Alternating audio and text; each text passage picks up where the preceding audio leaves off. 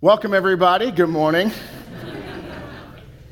We just know we're not perfect people. We just are people who've been changed by God to make a change in the world, and we have mistakes. But we're so glad to be able to be with you here this morning, and we're excited to be able to continue in our series in the book of James. If you're just joining with us, my name is JP. I would love to have an opportunity to meet you, and you are right in the middle, or kind of, I guess, near the tail end of a series we're going through throughout the summer through the book of James. And if you received your handout or the bulletin on the way in, on the front, we have blank spots for our notes for this morning.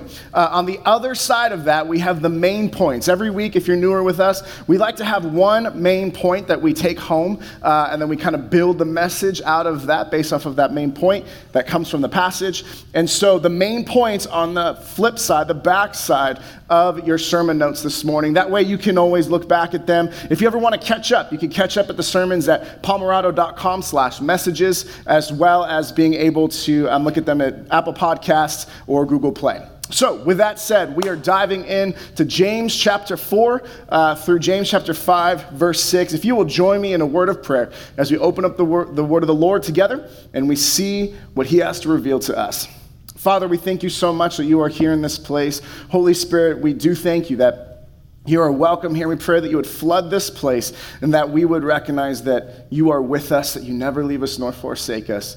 God, I pray that as we dive into your word, that I would decrease, you would increase, that you would speak in a personal, powerful, impactful way to each and every one of us in this room, and each and every person that's listening online later. I pray that each person who hears my voice now knows that they are prayed for, cared for, and loved by us as a church, but even more so that they're deeply loved by you.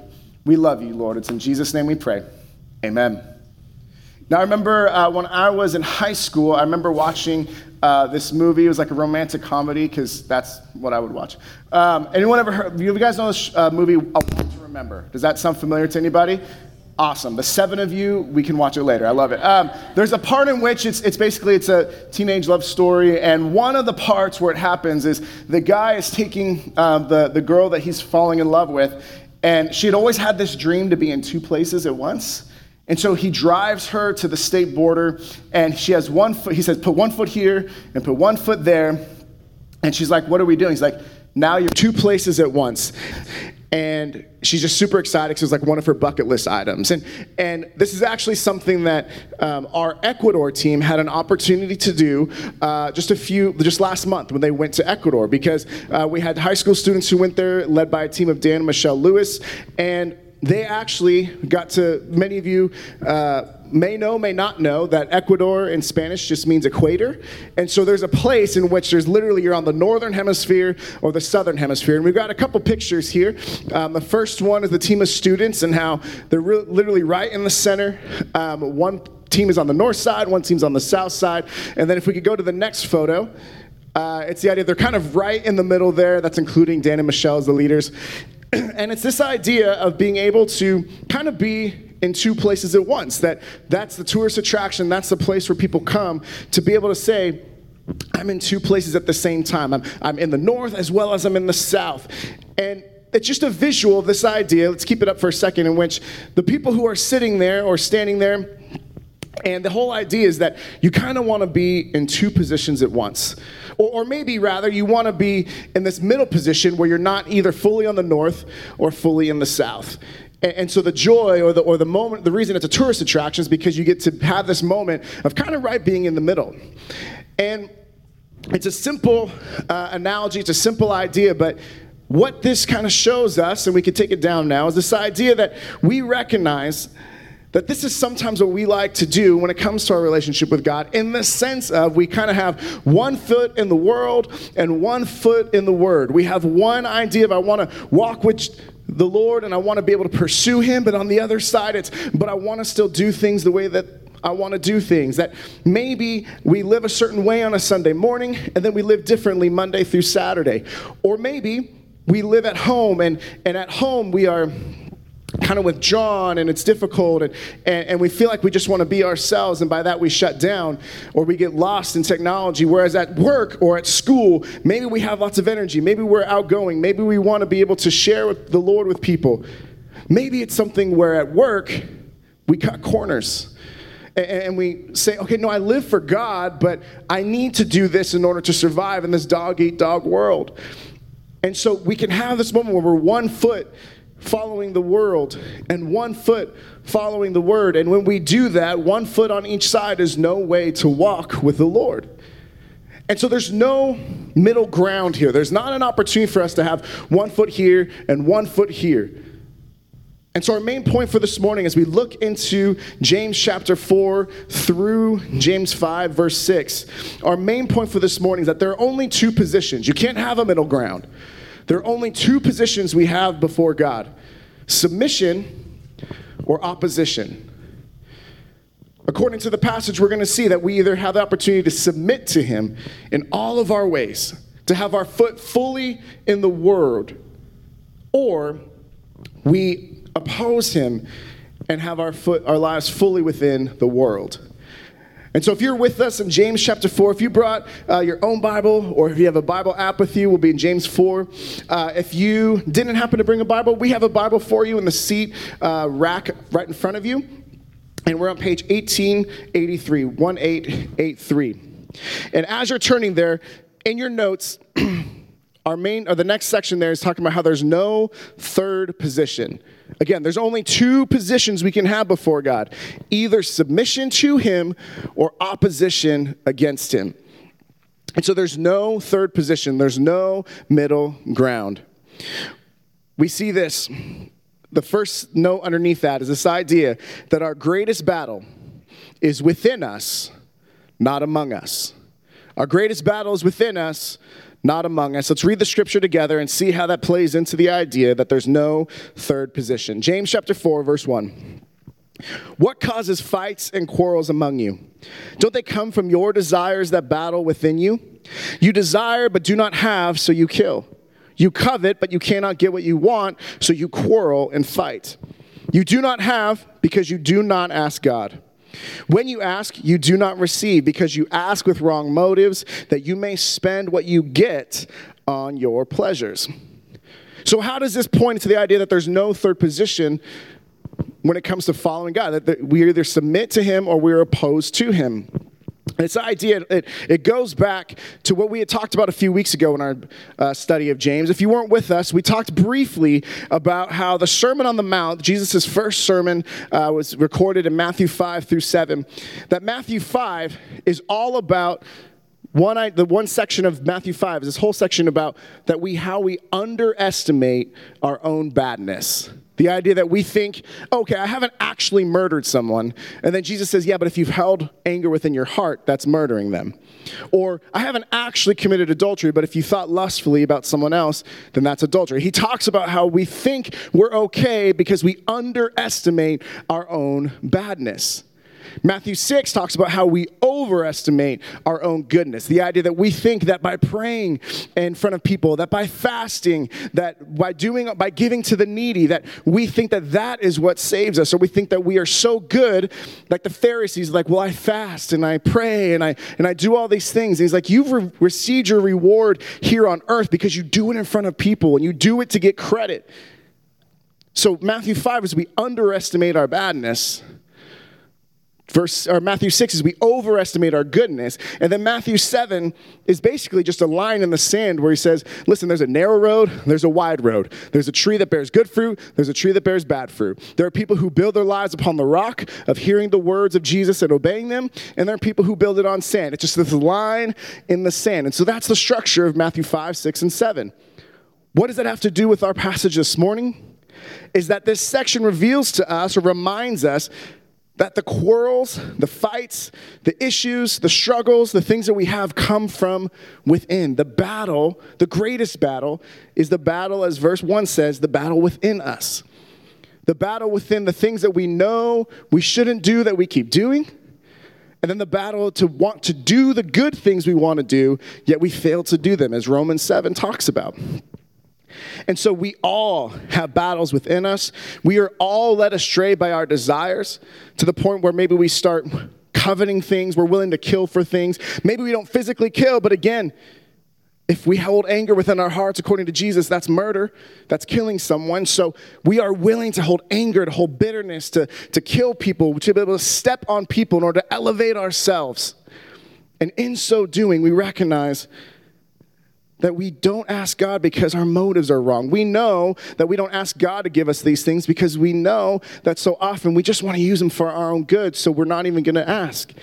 That we underestimate our own badness, and we all need a Savior who can rescue us, not just from the works of our hands that we do that are wrong, but from the thoughts in our hearts that cause us to be led astray, willing to kill or destroy or tear people down. That there is no third position because all of us have this battle within us, not just among us, but deep within because of our sin nature.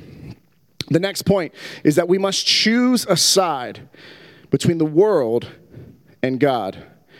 We must choose a side between the world and God. Now, as you're writing that down, does anybody remember the Alamo? Get it? Because that's the phrase. Yeah, thanks. No, so the Alamo is a battle that happened in which there was General Santa Anna of the Mexican army was converging on the Alamo in San Antonio. And that Lieutenant Colonel William Barrett Travis led the people to be able to fight to hold the Alamo as long as they could. And they lasted for 13 days until they were overrun. And yet, those 13 days allowed Sam Houston to be able to gather more troops at San Jacinto and then be able to fight off the Mexican army as the Texans were trying to receive independence from Mexico. And so because of that, there's that famous phrase, remember the Alamo. That's what Sam Houston would say in order to fight the battle. Remember that there were people who laid down their lives to give Sam Houston and his troops time to be able to get ready to fight back. Now, we have a picture of the Alamo here, and I've not been there, but it's a very famous picture. It's a very famous idea. But one story, this is a legend. So off the bat, I just want to be clear, there's not necessarily proof that this happened or didn't happen, but there's a legend of a line that is drawn along the floor. If you could go to the next photo here. There's a line that's just drawn straight across. And you can see that there's a plaque on there. Let's zoom in on the plaque. And this is what the plaque says. That legend states that in 1836, Lieutenant Colonel William Barrett Travis unsheathed his sword and drew a line on this ground before his battle-weary men, saying, "Those prepared to give their lives in freedom's cause, come over to me." And so that plaque in that line, whether it was legend, whether it was true, they drew the line in the sand and the idea, or in the ground, and the people there had to make a choice. And out of the 180 troops that were there, 179, according to the story, crossed over to fight, and one left. And yet, we see this idea that they chose, that there was a line in the sand moment in which you have to say, you're either choosing here to fight and be willing to die, or you're choosing to flee. But either way, we must choose a side.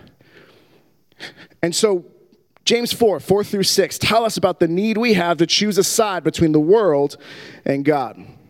You adulterous people, verse 4 starts out, don't you know that friendship with the world means enmity against God? Therefore, anyone who chooses to be a friend of the world becomes an enemy of God. Or do you think Scripture says without reason that he jealously longs for the Spirit he has caused to dwell in us? But he gives us more grace. This is why Scripture says God opposes the proud, but shows favor to the humble. Again, we get this idea that the humble are those who are submitting to God. The proud are the ones who are in opposition to him. There are only two positions we can have before God, either submission or opposition. There's a line in the sand that is drawn, and we have to choose. Because, as James says, even friendship towards the world is enmity between God. There is no third position. There is no way to do both and. This is an either or proposition, not a both and. And it is so clear that we need to draw a line in the sand, that God has drawn a line in the sand that says, are you going to read my word? Are you going to pray and have a new life with me? Are you going to be able to say no to the things that are of this world in order to say yes to the things that I have for you? Will you be willing to sacrifice and submit and not to put your own way above my own ways for you? Will you be willing to do that and submit? Or even if you think you have one foot in the Word and one foot in the world, or even if you think, well, I'm not that bad because look at all the other people who are way farther behind the line where I'm just kind of tiptoeing in and I could kind of go back and forth as much as I want. Even friendship with God or friendship with the world, rather, is enmity towards God. The line is very thick, and we have to choose a side. So what does it look like? The call to submission that we see in verses 7 through 12. According to James, in your notes, it says there are several ways we submit to God. And I'm just going to start reading a verse at a time. And as you see that on the notes, there's several ways we submit to God. We're just going to start listing the call to submission, the different activities and mindsets that God calls us to in order to submit to him. Verse 7, submit yourselves then to God, resist the devil, and he will flee from you. Number one, resisting the devil, resistance. That's the first way that we submit to God, is that we resist. We keep him away, and the opposite of that resistance is that familiarity, right? Instead of resisting the devil and keeping him away, we think, how close can we get without being burned? How close to the line can we step without sinning? And we fail to see that if we're asking that question, again, we're asking the wrong question. Why are we on the wrong road in the first place? The next thing he says right here in verse 8, come near to God and he will come near to you. That the next way that we submit to him is by intentionally getting closer to him, by nearness with him. If you are struggling this morning and you are crying out to God, or maybe you're not crying out to God because you haven't reached out to him yet, and you're trying to, quote, figure things out a little bit better, yet the more you try to intellectually figure out a solution in your life, you recognize how far gone you really are. Thinking that we could do it on our own, but reality is if this verse, I hope and I pray, this is the kind of verse that you can tattoo on yourself. This is the kind of verse that you can be able to put on a phone wallpaper or put inside your wall or your room, whatever it is, to come near to God, and he will come near to you. It's not a possibility. It's a fact. It may not happen when we want or how we want or exact the circumstance we want, but if we come near to God and we ask him in the same way that in Matthew 14, when Peter starts sinking, he says, Lord, help me. And the next verse says, immediately Jesus reached out his hand. He's with us. He will not leave us nor forsake us. Doesn't mean it's always easy, but that's one of the things we do. Now, what happens is that we want to draw near to God as opposed to keeping him at arm's length. And just to get a little visual of it, when I started when we had Shaylin, I did a photo a day for a year on social media. And so I wanted to just recreate the Heisman pose. And so that's Shaylin instead of a football, and that's a diaper instead of, I don't know, whatever. So we keep God at a distance. And isn't it interesting, maybe interesting isn't the right word. Isn't it convicting that out of those first two things, it says, resist the devil, yet we try to draw as near as we can to him without sinning. And then it says, come near to God, and yet we often kind of keep God at an arm's length, at a distance. We switch those all too often. And if we were to get that order correct, how much different would our lives be? Because when we keep God at arm's length, we say, God, I want the blessings and the good things that come. I want the blessings that come from being in your wake, yet I don't want you actually to have to change my life. I want to get all the good things without any of the hard things. And we know that that's just not how it works. We can't have one foot in the world and yet hope to get all the blessings from the Lord. We cannot straddle the line. We must make a choice. And so the call to submission is to switch. We often resist God, but we need to resist the devil. We often draw near to the devil. We need to draw near to God. We continue on. The second part of verse 8 says, wash your hands, you sinners, and purify your hearts, you double-minded. The next way that we submit, another way is that commitment to purity. That if we are double-minded, we think one way, the way of the world, and double-minded one way, the way of the word, we have to ask for purity to be able to say, no, I want my thoughts, my words, my actions, how I am when others see me, and how I am when no one sees me, to be consistent. That John Wooden talks about this idea that reputation, having a good reputation, is good because that's what people think of you, but character is who you are when nobody's watching. So if you just have a good reputation without good character, that makes us a good actor. It doesn't make us a good believer. And so what does it look like for us to have a moment in which we ask for true purity in all that we say, all that we think, and all that we do, as opposed to getting our hands dirty and being happy with it and saying, oh, I just stumbled again, it's okay.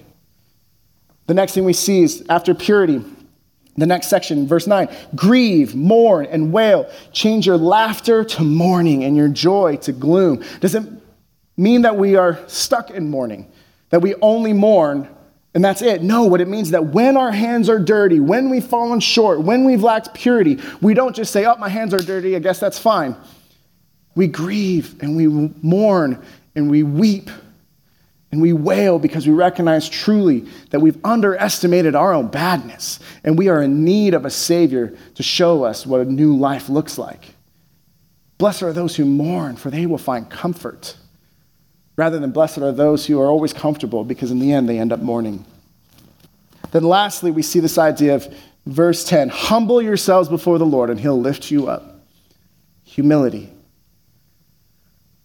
Living a life of humility as opposed to elevating ourselves, to thinking that we have it all figured out, that because we live in a culture where we have money, we have resources, we have a certain semblance of, of self-control in which we believe that, okay, in the end, God, I love God, but I don't need him because I still have food on the table. I still have a job. I still have all these things. We have a semblance of our own control in our lives. And so instead of humbly asking for whatever God wants for us, we all too often end up thinking that we know what's best. So instead of asking God, do with my life what you wish, we say, God, here's what I wish, now do it. We want him to approve our plans rather than to offer our plans up to him, which points us to something we'll hit on in a couple moments, verse 13. But before we get there, verses 11 and 12 say this. Brothers and sisters, do not slander one another. Anyone who speaks against a brother or sister or judges them speaks against the law and judges it. When you judge the law, you're not keeping it, but sitting in judgment on it. And there's only one lawgiver and judge, the one who is able to save and destroy. But you, who are you to judge your neighbor? As we learned last week in your notes, the words of our mouths will prove the change in our hearts. That if we've truly been changed, we are not the people who just go and judge somebody else, especially a brother and sister, and harshly destroy them. Because if we've truly been changed, then God has already removed the plank out of our eye in order to help with the speck in theirs. He's already done the work so that we could come alongside a brother or sister, but not say and attack them and just tear them down when they fall short. Here's something else that we learn that we often do, that we often judge somebody else based on their actions. They messed up, they did this, they were wrong, that's bad. We often judge ourselves by our intentions. Oh, I didn't mean to do that bad thing. I'm really good. I stumbled. I struggled. I had a hard time. And so we're harsher on others because of their actions when our actions might be the very same ones, but we judge ourselves on our intentions. I meant to do a good thing, and I just made a mistake. But we can lambaste somebody who's fallen short while showing ourselves all the grace, even though we know the intentions of our heart and we underestimate our own badness. So what does it look like? What does it look like for us to see that our words of our mouth, that we don't tear people down, that we don't judge them unfairly? Now in Matthew 7, we alluded to this. There is a way of looking at fruit and saying, no, it comes from a good tree. That we can judge the fruit based off of the tree. We can look at the fruit of someone's life and either say, you are walking with the Lord and I could see the good fruit, or you say you are, but the fruit of your life seems to be opposite of that. And in that time comes, or if that time comes, then we come alongside them, walk alongside them, and as Paul talks about, to kind of come alongside and reconcile and be someone who walks in journey with someone who's fallen. So the words of our mouth prove the change in our hearts. Are we judging others by their actions and ourselves by our intentions? And in so doing, being harsher to others and being in judgment of the law rather than recognizing that we need to be able to follow the law that Galatians 6:2 says. The law of Christ is bearing one another's burdens, thus fulfilling the law of Christ. Now, we looked at that there's no third position. We looked at the call to submission through verses 7 through 12. Now, as we close our sermon, as we have the last section there, it's the idea of the warnings to opposition. The warnings of opposition. That the next few verses show us some things that we must be warned about, be aware of, be cognizant of, because if we keep going in the direction that we're going, then we're going to find ourselves more often than not in opposition to God rather than submission to him. The first one that we see is be warned. We are not in control of our lives. We hit on this a moment ago. We think that we have it all together. We think that we can make the things we want to work out the way we want to work out. We think that we are the masters of our own souls and the determiner of our own fates. Verse 13 through 16, James says this, "Now listen, you who say, today or tomorrow we will go do this or to this or that city, spend a year there, carry on business and make money. Why, you do not even know what will happen tomorrow. What is your life? You're a mist that appears for a little while and then vanishes. Instead, you ought to say, if it is the Lord's will, we will live and do this or that. As it is, you boast in your arrogant schemes, and all such boasting is evil." Does it mean that you can't have plans or a bucket list? No, I still want to go to the equator. I still want to know what it's like. But does it mean that we just say, God, bless my plans? Because we recognize that many are the plans in a man's heart, but it's the Lord's purpose that prevails. That many are the plans in man's heart, but in the end, they may lead to destruction. That God, as our good Father, will show us the way, will walk alongside us. So instead of saying, God, bless the thing that I want to do, we say, God, what do you want to do in me? Because that position of submission is one that provides blessing beyond all recognition. And we get to experience that life. So be warned, you are not in control of your life. Neither am I. So we can either be in opposition and fight that, or we could be in a position of submission and accept it and see the road and the way that God has for us and what he wants for our lives. Because his ways are above our ways, his thoughts are above our thoughts, and he could do things greater than we could ever hope for or imagine. Verse 17, a very convicting verse. It says this, "If anyone then knows the good they ought to do and doesn't do it, it is sin for them." This tells us to be warned that we can sin by commission and omission. We can sin by commission and omission. What does that mean? Commission, sins of commission are things that I commit. They are bad things I knowingly do. I choose to do this. I choose to ignore God's word. I choose to lambaste somebody. I choose to do these things. That is a sin of commission. And that's the kind of sin that we talk about all of the time, that we see all of the time, but it is not the only kind of sin. Of course, we could sin that way, but we can also sin by omission. That means that we omit, we don't do the good things we should do. There are bad things that we do, commission. There are good things we don't do, sin of omission. And we see this in Joshua 7. I'm not going to read the whole passage, but Achan is someone who, he ended up, after the Jericho fell, all the things were devoted. There were certain things that were devoted to go to the Lord. Achan took some of them and hid them inside of his tent. The next, very shortly thereafter, there's a battle at Ai, and it was one that the Israelites should have routed after beating Jericho, but they lost. They lost 36 people's lives were ended that day. And Joshua cries out, "Why is this happening?" And God says, "Someone took of the devoted things that were meant for me." And so they cast lots, and it goes from which tribe to which clan to which family, all the way until when it's Achan standing in front of everybody. And he said, "Did you take it?" He said, "Yes, I did." He was someone who had the sin of commission. He committed a wrong thing, and he was stoned to death. Yet, his family, who didn't steal, was also stoned to death that day because they knew what they should have done. They didn't do it. That it's just as much of sin to not do the right thing as it is to intentionally do the wrong one. Verse 17, if someone knows the good they ought to do and doesn't do it, that is sin for them. Be warned. We're not in control of our lives. Be warned. We can sin by commission and omission. And be warned. How we understand, in your notes, wealth and poverty will testify to our understanding of God's heart. This one takes a few moments to unpack, so bear with me as we look here, chapter 5, verses 1 through 6. Now listen, you rich people, weep and wail because of the misery that is coming on you.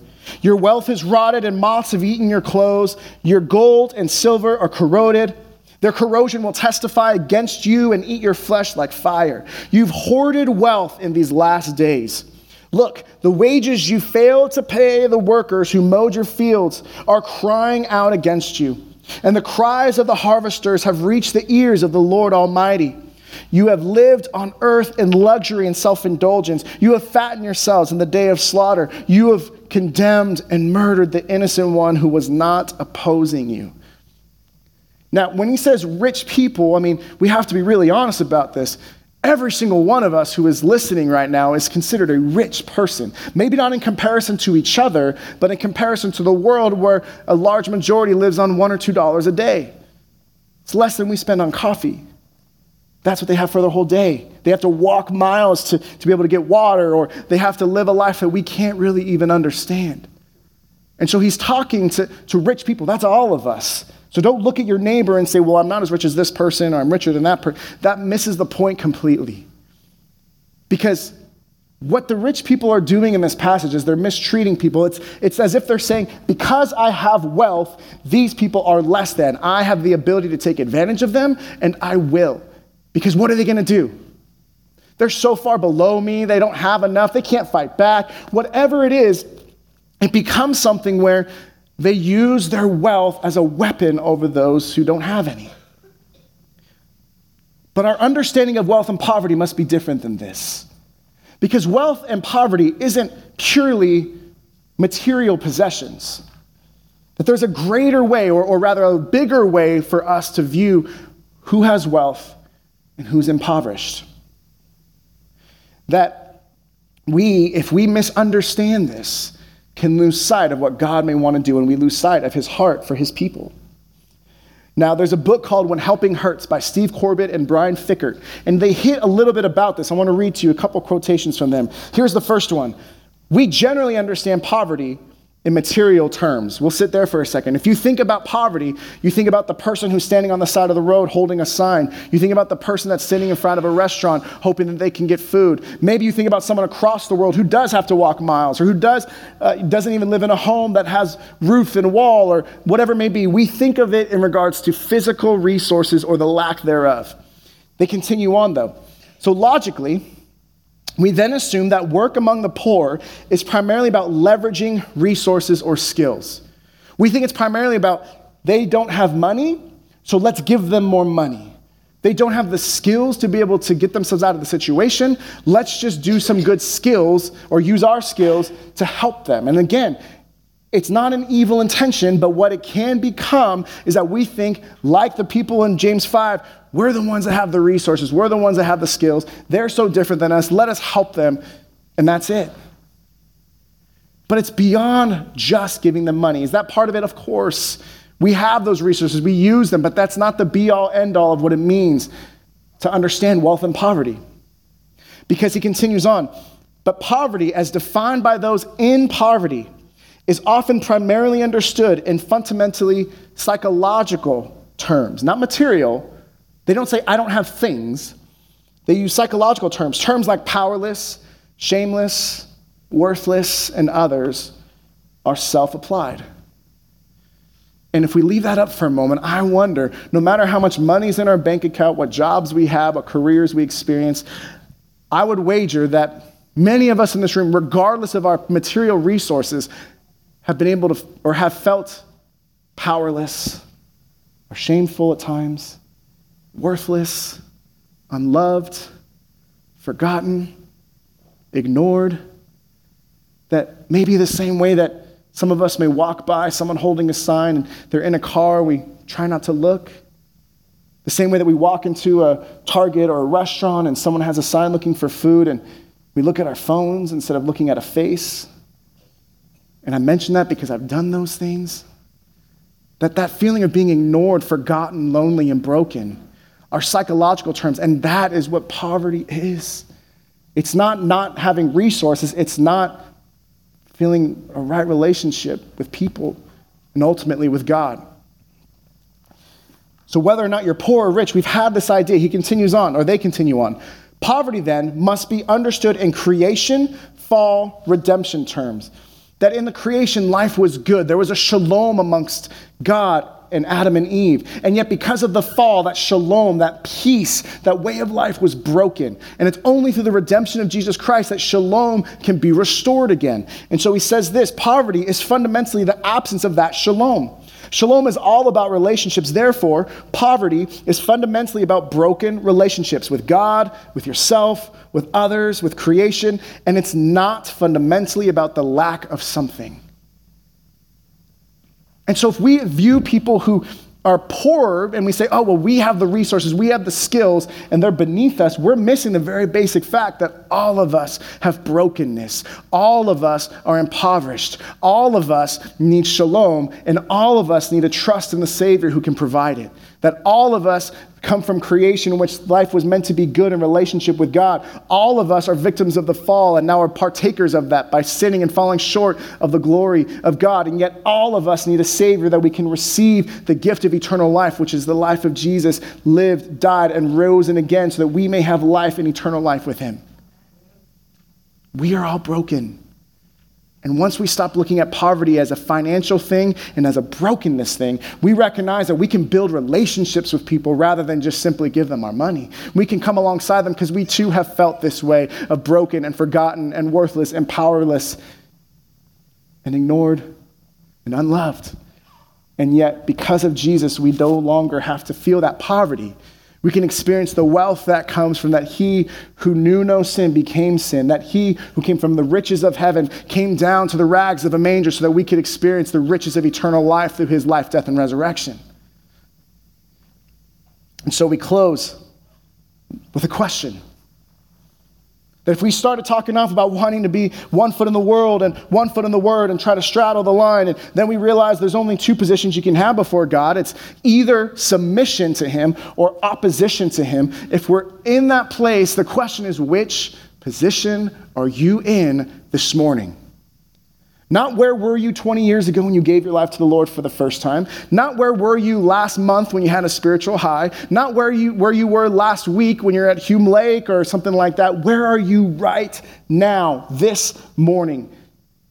Are you choosing the life that comes with submission to God, or are you choosing the death that comes from opposition to him? Deuteronomy 28 shows us that this section in James, when it says you're either a friend of God or a friend of the world, this is not the only time that God draws a line in the sand and says you cannot straddle it. Deuteronomy 28, we won't read it. It's 68 verses long, so we're not going to read it right now. But verses 1 through 14 list out some of the blessings of obedience. That Moses, it's near the end of his ministry. They're getting ready to go into the promised land, and they renew the covenant before God with him and his people. And so he reads out some of the blessings that come for 14 verses about the blessings that can come from obeying God. That they, for example, they be high above other nations, that they be blessed in the city and the country, that the fruit of the womb and their crops will be blessed. They'll be established as a holy people, and people will see that they are blessed by God and will fear them. 14 verses of blessings that come with obeying God. Verses 15 through 68. There are other 53 verses. Talk about the curses for disobedience. He says, as an example, you'll be cursed in the city and in the country. The fruit of your womb and your crops will be cursed. There'll be confusion. There'll be rebuke. There'll be diseases. Instead of being established, you'll be defeated and you'll be driven out of your land. That he draws a line and says, you need to choose this day.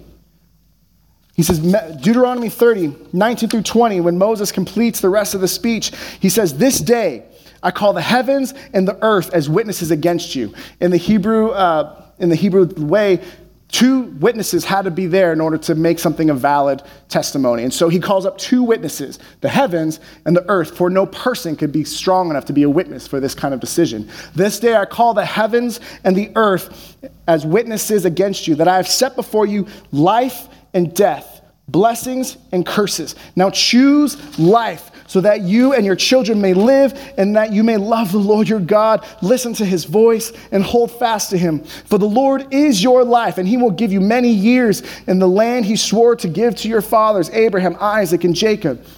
He says, listen, there's a line in the sand, and this is what we have to take hold of this morning. There is a line in the sand for each and every one of us that we can either choose to continue to be in opposition to God, to be able to say, I want to live the way I want to live. I want to have my own understanding of me being in control. I want to be able to keep God at arm's distance and become friends with the enemy. I want to be able to get my hands dirty and be proud of it. I want to be able to be on this side of the line. Or we choose to obey, to submit, to recognize that it's going to be hard to submit to God, but it's completely worth it. It's not easy, but very few things that are worth anything are truly easy. But yet, in the midst of our struggle, we recognize that Jesus said that my yoke is easy, my burden is light. We can trust in him. And we could choose, not death that comes from disobedience, we can choose life, which comes from obeying God in submission to his will and his word and what he has for us. C.S. Lewis sums it up as we close this way, that there are two kinds of people in the end. Those who say to God in submission, thy will be done. What you want for my life, not what I want. Thy will be done. And those who in opposition have been opposed to God their whole lives. And God looks and says, okay, thy will be done. You wanted to be in opposition to me your whole life. You can't just get the blessings of submission to me. There's a line in the sand, one in which all of us must choose a side. Because there's only two positions we can have before God, submission or opposition. I'm going to end the sermon with the two words that Moses said. When it comes to those choices, submission or opposition, choose life. Father, we thank you so much for this day, Lord, and I pray that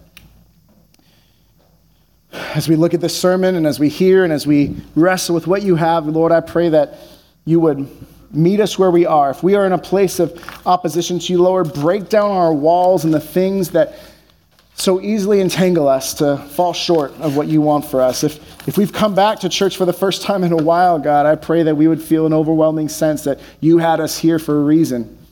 That we can no longer straddle the line between the world and the word, but we must choose this day. And God, I pray that everyone in this room or everyone hearing online later chooses life. We love you, Jesus. It's in your name we pray. Amen.